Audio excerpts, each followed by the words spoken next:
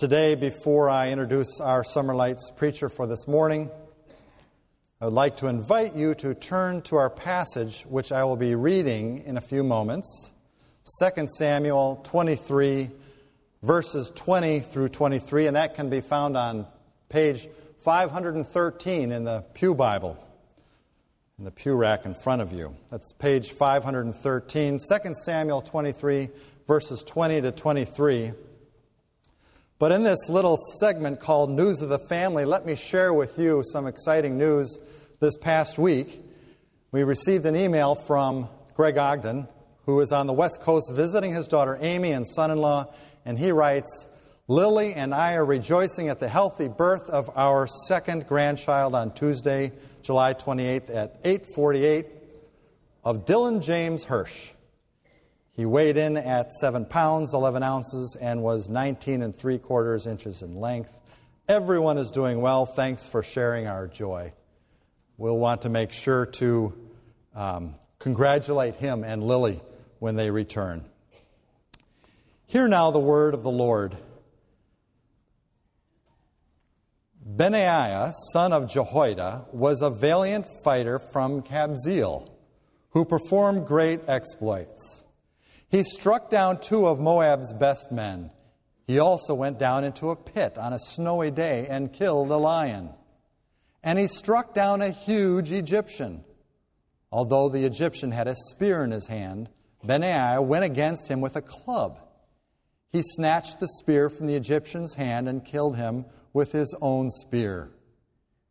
Such were the exploits of Benaiah, son of Jehoiada. He too was as famous as the 3 mighty men. He was held in greater honor than any of the 30, but he was not included among the 3. And David put him in charge of his bodyguard. The word of the Lord.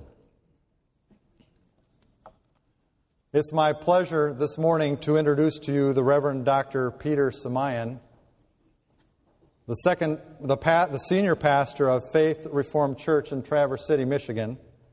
Faith Reformed Church in Traverse City utilizes a multi-site model with multiple Sunday worship services in its various sites. Faith Reformed is a rapidly growing congregation known for serving the community.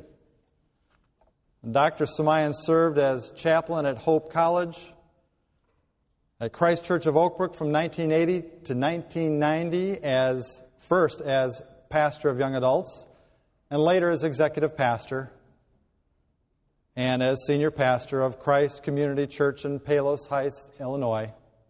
I want to invite those friends from Palos worshiping here with us this morning. Thank you for coming. Peter and his wife, Becky, who teaches children with special needs, have been married for 34 years and have 3 adult children. Ben, Jesse, and Libby.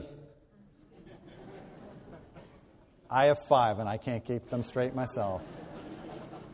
We may think that Peter came here to preach this morning, but he really came here to marry his son, Jesse, to Marta on Friday. We want to congratulate him on that huge milestone.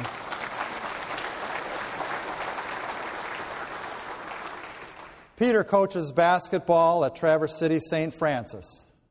He enjoys reading, is an avid golfer, and since moving to Traverse City has developed a newfound affection for boating. When serving as pastor on staff here, Peter touched the lives of many of us. He taught us, married many of us, baptized many of our children, helped us to bury our friends and family. He challenged and encouraged us and helped us to see Jesus in the Scriptures, to help us to put our faith in Him, to seek the desire of our heart in Jesus. It's my pleasure to ask you to join me in welcoming Peter back to our pulpit.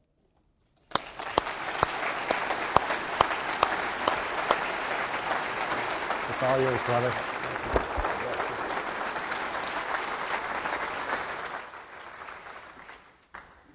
Thank you very much, David, for those kind words that I wrote for you. That's nice. You said it exactly the way I wanted you to. That was perfect. That's a beautiful thing. It's always great to be back here at Christ Church of Oak Brook, where Becky and I have very great memories of our experience here in ministry. And as David mentioned, we did celebrate our son Jesse's wedding on Friday night here in the Garden Chapel. And we remember very fondly that 26 years earlier, we stood around that baptismal font and baptized Jesse and welcomed him into God's family. And to have his wedding here was a really great honor for us, and we're very grateful for that. David really didn't tell the truth, however, about how I got to be here this morning. I had called David and said, is it possible for, to have Jesse's wedding here? And he said, yeah, we can make all the arrangements. That'll be great. We'll take care of it. We'll roll out the red carpet, make sure everything can be taken care of, for which I was very grateful until 2 weeks later. I got an email from Dan Meyer that said, oh, by the way, while you're here, using a little leverage of the favor bank, apparently, but things have changed at Christ Church. You have these beautiful new windows here and lots of other changes that have taken place since we've been here. But the change that I'm most honored by is the blue robe. Many of you might not know this, but when I was here, only Dr. DeKreider wore the blue robe. And I would go home at night and say, Becky, sometime I'm going to get a blue robe. I want a blue robe. And so today I have the blue robe, so it's a big deal. But apparently only because he's not here today. So you'd be happy to know I graduated to the blue robe finally myself. We live in Traverse City. We're grateful for that. We have a wonderful congregation there. As David said, we've got this whole multi-site thing going. We just bought a 90,000 square foot abandoned factory that we're turning into a ministry center, which is a great economic climate to do something like that in. So I haven't gotten any smarter since I left here. But we're excited about what God is doing there, and we like living there. Although we haven't had much. A lot of people come to visit us in Traverse City because it's a great place to come and visit, but they never come like in January or February. When we have 130 inches of snow, they usually want to come in July and August, although this year that hasn't worked out so well for them because we've had a terrible summer. Dave mentioned that we have a boat now, and people say, have you used your boat much? And I go, it's a boat, it's not an ice cutter this summer. We need an ice cutter. We have a lot of things. But we love living there, and it's great to be in ministry there, and it's always great to be back here in Oak Brook with you. In John chapter 16, the Apostle John tells us about some preparations that Jesus made for his disciples for his departure. And like many people do today, if you are in the process of dying, sometimes some of you had this experience with your parents or close loved ones where you sit at the bedside and they tell you what they'd like to have you do, how they'd like to have you carry on. They prepare you for that event. And Jesus was doing that with his apostles, although they didn't really get it at the time. They didn't understand why he was preparing them in such a way. But in John chapter 16, he tells them those things about this arrest that's going to take place, about being on trial for these trumped-up charges of some criminal act that he must have performed, about the beating that would take place, the carrying of the cross through the streets of Jerusalem up onto the hill where he would be crucified and then buried. They didn't really understand all of that. But perhaps the most important thing that Jesus said to them is recorded in verse 33 of that gospel, where John says about Jesus, where he says, I have told you these things so that in me you may have peace. Not I have told you these things so that you might have peace. I have told you these things so that in me you might have peace, which identifies where peace comes from. The only source of peace in the world and in life is in and through Jesus Christ. And then he goes on to say something even more important. In this world, you will have trouble. It's just part of life. It's going to be difficult. In this world, you will have trouble. But take heart, because I've overcome the world. And so we live life and experience what Jesus called trouble. We talk about it differently ourselves. We have little phrases that we use that kind of talk about the trouble we might have. Some of it is big trouble, difficult trouble, emotional trauma, hard for us to deal with, and others are kind of trifling, maybe not so much, but it happens. We talk about life's surprises. Life threw me a curveball, unexpected turns, things go south on us, we've reached an impasse. Those are all the phrases that we kind of use to talk about the trouble that life might bring. And what does that trouble look like? Well, it could look like this economic downturn in which we live, as a lot of people worried, afraid, production cutbacks, an altered career path, marital strain, problematic children, psychological episodes, a health crisis. Our aging parents need us. We talk about the trouble of life in that way. And then sometimes trouble isn't quite that traumatic for us. It can be simple things, easy things. In June, I bought myself a new watch. And I was talking to the clerk about this watch, and because I am still Dutch, it was in a discount store. And I was trying to get an even lower price, because that's the way we go in Dutch land. And I said to her, well, is this watch water resistant? She goes, absolutely, water resistant. We get in the water, we have the boat, it's going to get wet once in a while. She said, it's water resistant to 30 meters. 30 meters. About 90 feet. Should be good. I don't plan to go much over my waist, but I just need it in case it gets wet. A little water-resistant thing would be okay. So on the 4th of July, it was the only nice weekend we've had in Traverse City all summer long. We were out in our boat. We were in the water. Our son Jesse, who just got married, was there with us visiting, preparing for marriage, left his wife at home to work so he could go play. That's the way things are going to go. And we're out in the boat, and we're playing this paddle game in the boat with a ball and so on. And, my watch gets wet, and I go home at night, and I look to see what time it is, and my watch is all fogged over. I'm thinking, what's the deal with this watch? And I'm thinking, oh, that's right. She said it was good to 30 meters. He said it's not very good in 3 feet of water. That's the problem. So I'm thinking, this watch is defective. Now, when you have something defective, it's called a lemon, correct? It's just a lemon. It doesn't work. In Michigan, I don't know if you know this or not, but we're having an automotive crisis. You might have heard about it.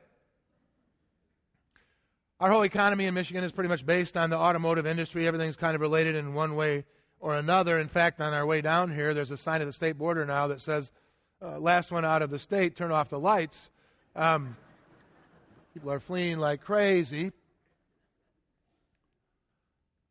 But I was wondering, why is this automotive crisis upon it? Why all this trouble in the automotive industry? And then I remembered that several years ago, they were having all sorts of trouble with new cars. Any of you ever bought a new car and had all sorts of problems with it? It doesn't start, it falls apart. You find screws on your floor, you don't know where they came from. Lights go on and off. It doesn't run very well, and you take it in, and they're trying to fix it. They're trying to make it right. It's going to be okay. Well, people had this stuff all the time with these cars, and so they passed a federal law called what? The lemon law. It's a lemon law. You got a lemon, your car doesn't work, they got to give you a new one. I'm thinking, why do I want a new one? This one didn't work. Can you spell Toyota or whatever? I don't know. So these things happen. Sometimes when life has problems or difficulties, throws us these surprises, we say that life is dealing us lemons. And when you get lemons in life, you got to make a choice. How am I going to deal with this? Am I going to be kind of sour and take it difficulty and whine about it all the time? Or am I going to make it a good experience? David read us the story of this man named Benaiah, not the most popular Old Testament character in the children's ministry today. They're not having a big celebration of Benaiah's birthday or anything. Very few people have ever heard about him. In the previous verses, if you go back and read in chapter 23, God has inspired Samuel to write about 3 mighty men of David, the 3 mighty men. These guys are warriors. They're very tough. They're the guys that you send out in front of the war. And when you read about them, they share their resumes. Here's why. Here's why these guys are the ones that are called the mighty warriors. One of them is Josheb-Basshebeth. This is why I didn't have David read it. He couldn't pronounce the names.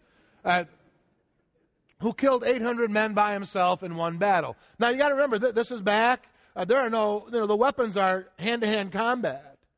800 men in one battle. Hand-to-hand combat. That's a lot of people. That's a mighty warrior. Another one named Eleazar, who fought off the Philistines valiantly for such a long time that his hand froze to his sword. I mean, just hours and hours of battle. His hand was stuck on his sword. It's the first recorded case in medical history of carpal tunnel syndrome. They had to peel the sword off of his hand. That's a mighty man. And then Shammah, who defended an entire field that the Israelites owned against the army of the Philistines. These were the mighty men, the cream of the crop, 3 and 3 only. Then we read about this man, Benaiah, who didn't make the cut. His resume is there, but he didn't make the cut. He was not one of the 3, it says there. Just below the cut line, he did not have a blue robe.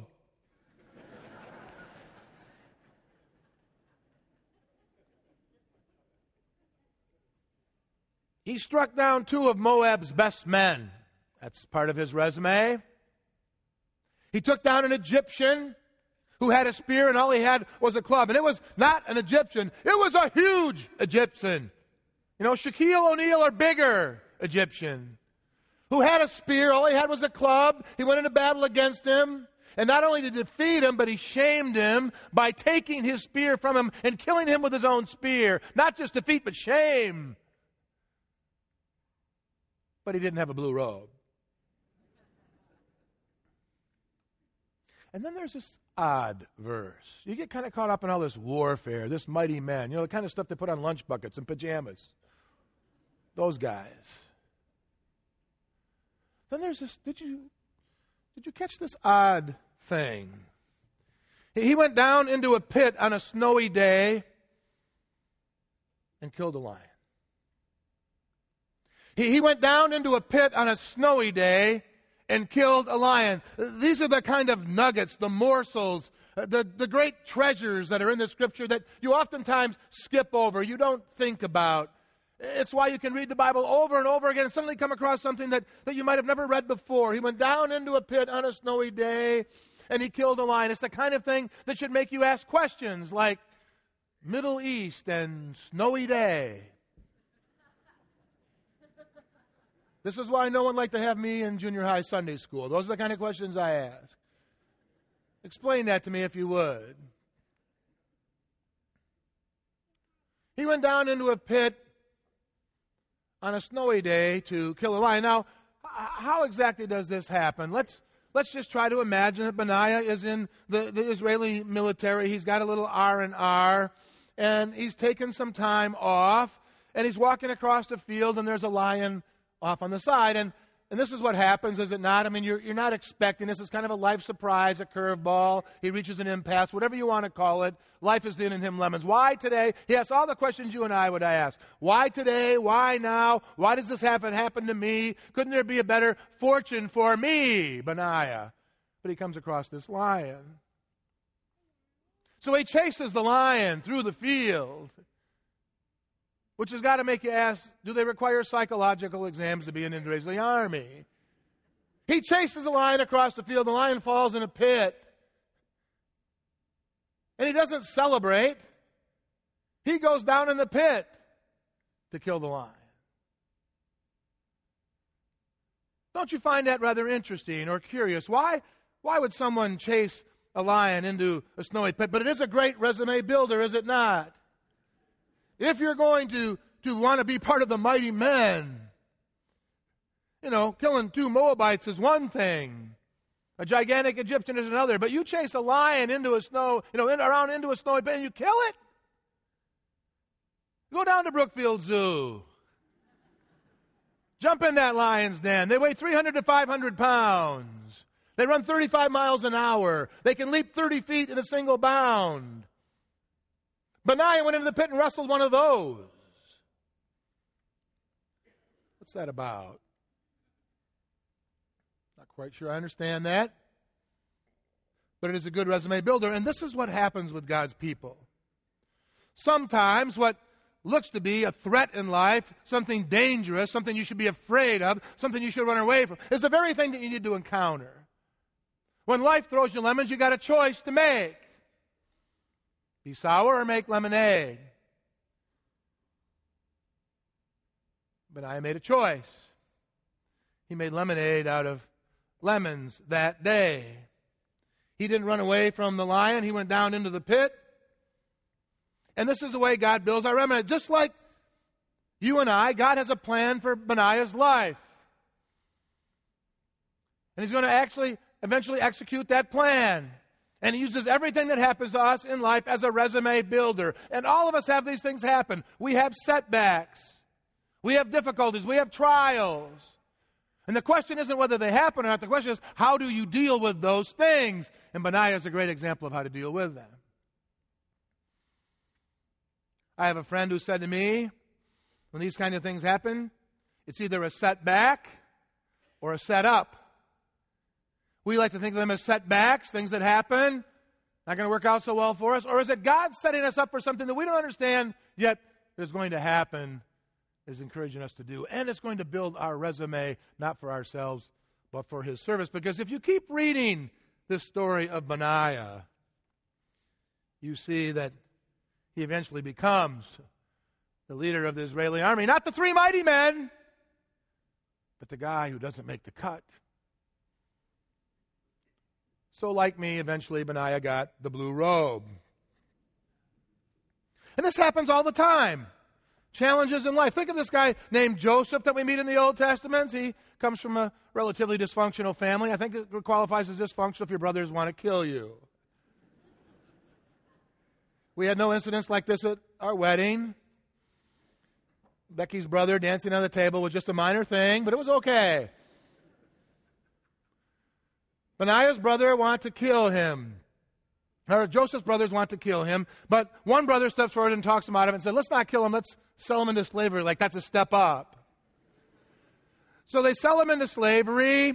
He's sold into slavery again. He has to work in Pharaoh's house. He's given the lowest of the low jobs, but he does them all so well that eventually he climbs the ladder, and now he's the most successful servant in Pharaoh's household. He's made lemonade out of his lemons until he meets Pharaoh's wife, who accuses him of sexual misconduct, and Joseph is sent to prison. So once again, major setback, wouldn't you say?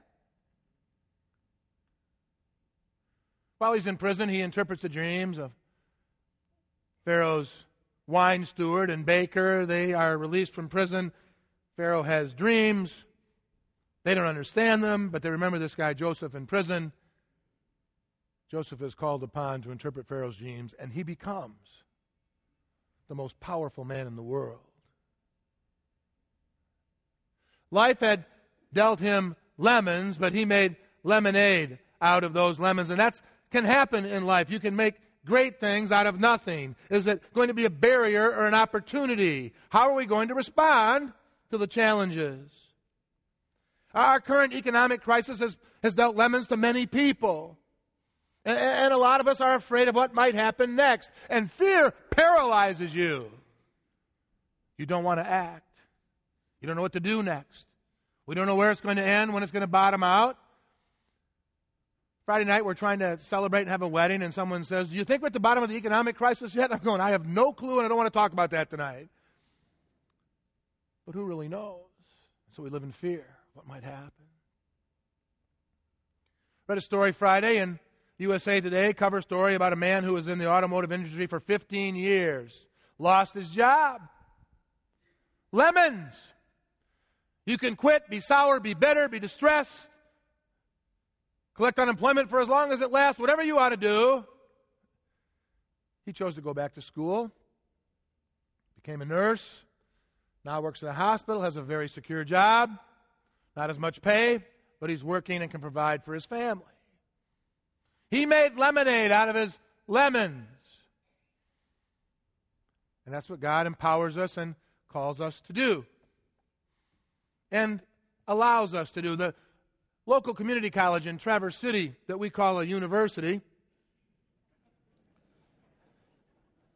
Hey, we can make lemonade out of lemons.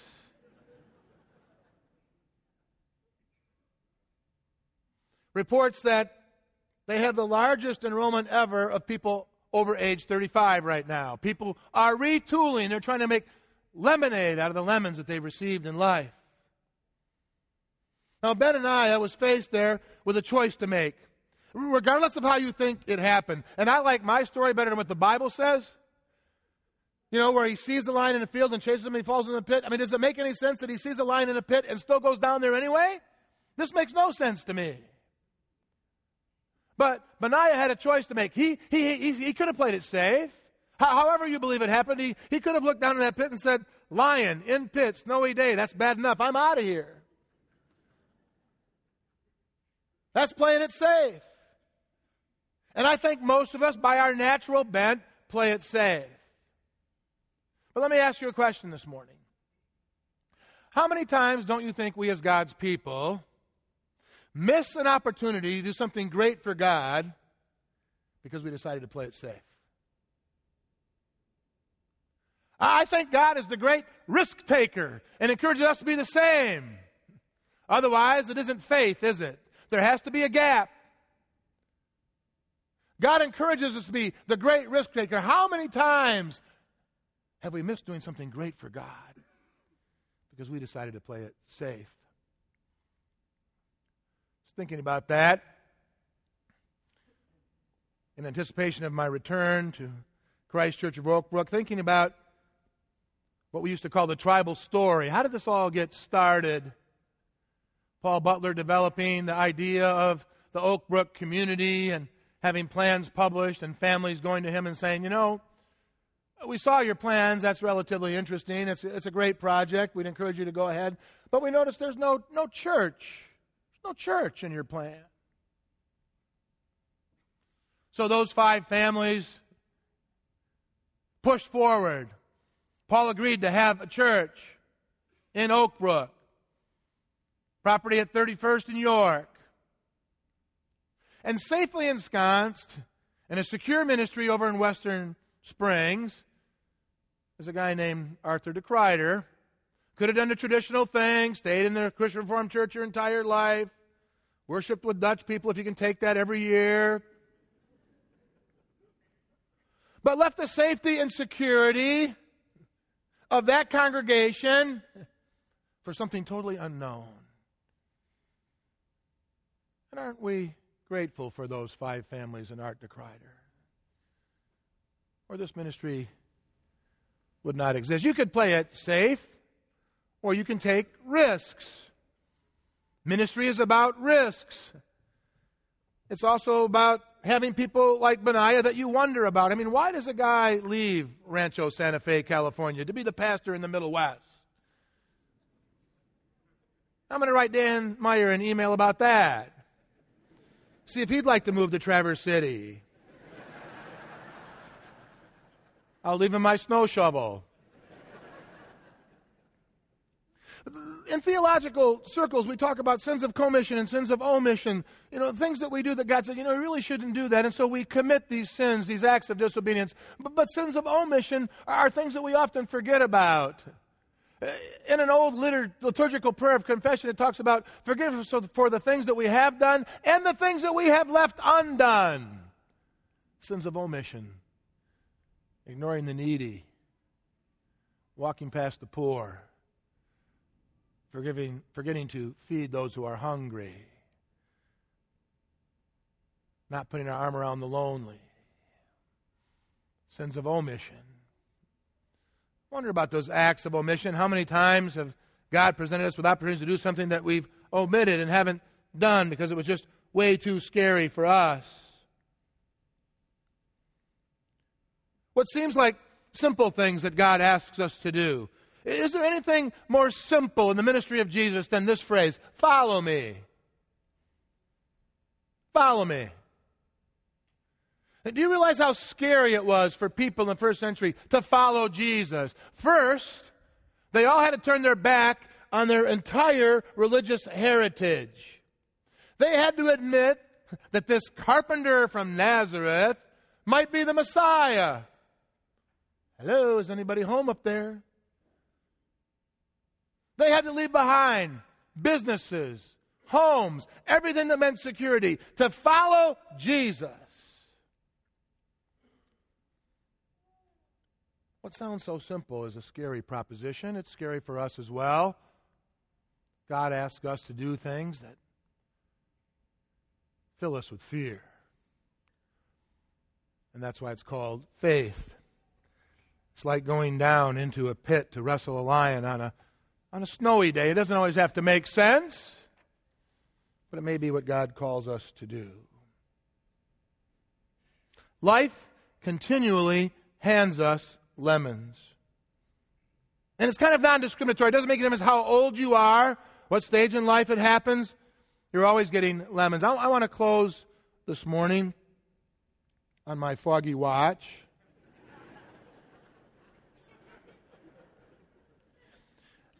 You know, Beck, maybe I could retire and they'd get me a blue robe and a watch. Subtle suggestion. People have been asking me to retire for years. I don't know what that means. I want to close with a story. It took place several years ago in Traverse City. When we moved to Traverse City, the athletic director at Traverse City St. Francis High School knew that I had coached basketball at Chicago Christian, and so he asked if I would coach basketball at St. Francis, coach the girls' basketball team. And I said, for the first year, let me kind of get acclimated. My daughter's going to go to school there. She doesn't want me hanging around, bothering her and all of her friends.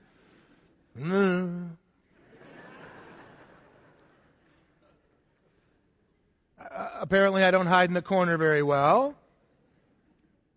So the next year he called me again. Would you be interested in coaching girls basketball at St. Francis? And I said, yeah, I'd be happy to do that. It'd be a lot of fun. And I inherited a very good group of girl basketball players. And I implored what I have learned are the three most important things in coaching any sport, whether it be baseball, football, basketball. The three most important things to your success are talent, talent, and more talent.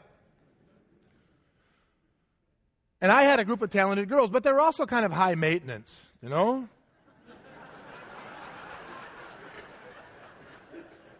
in fact, I have a friend, I said, I have a high maintenance group of girls. He goes, that's redundant. High maintenance in high school girls is a redundant statement. It's not necessary. A lot of them had known each other since kindergarten, which meant that they had claws that were like 9-inch nails with each other. History that I didn't know about. One of the girls on that team was Katie, and Katie wasn't the most talented of the basketball players, but Katie was a very good athlete, and Katie worked harder than anybody. You could ask Katie to run through that brick wall in the back of the sanctuary here, and she would just go and do it and then pop up and say, how'd I do, coach? No questions asked. Hard worker. And her teammates recognized not only her hard work, but her maturity. They elected her captain, and I knew why after a while. She was the rudder of our ship. She took charge of high-maintenance girls and put them in their place so I didn't have to, which I appreciated greatly. And about 3/4 of the way through the season, Katie played the best game that she had ever played. She scored like 23 points. She was all over the court defending people. I didn't hardly ever take her out of the game because even though we had talent, I love to win. I've become competitive in my old age. I never was before.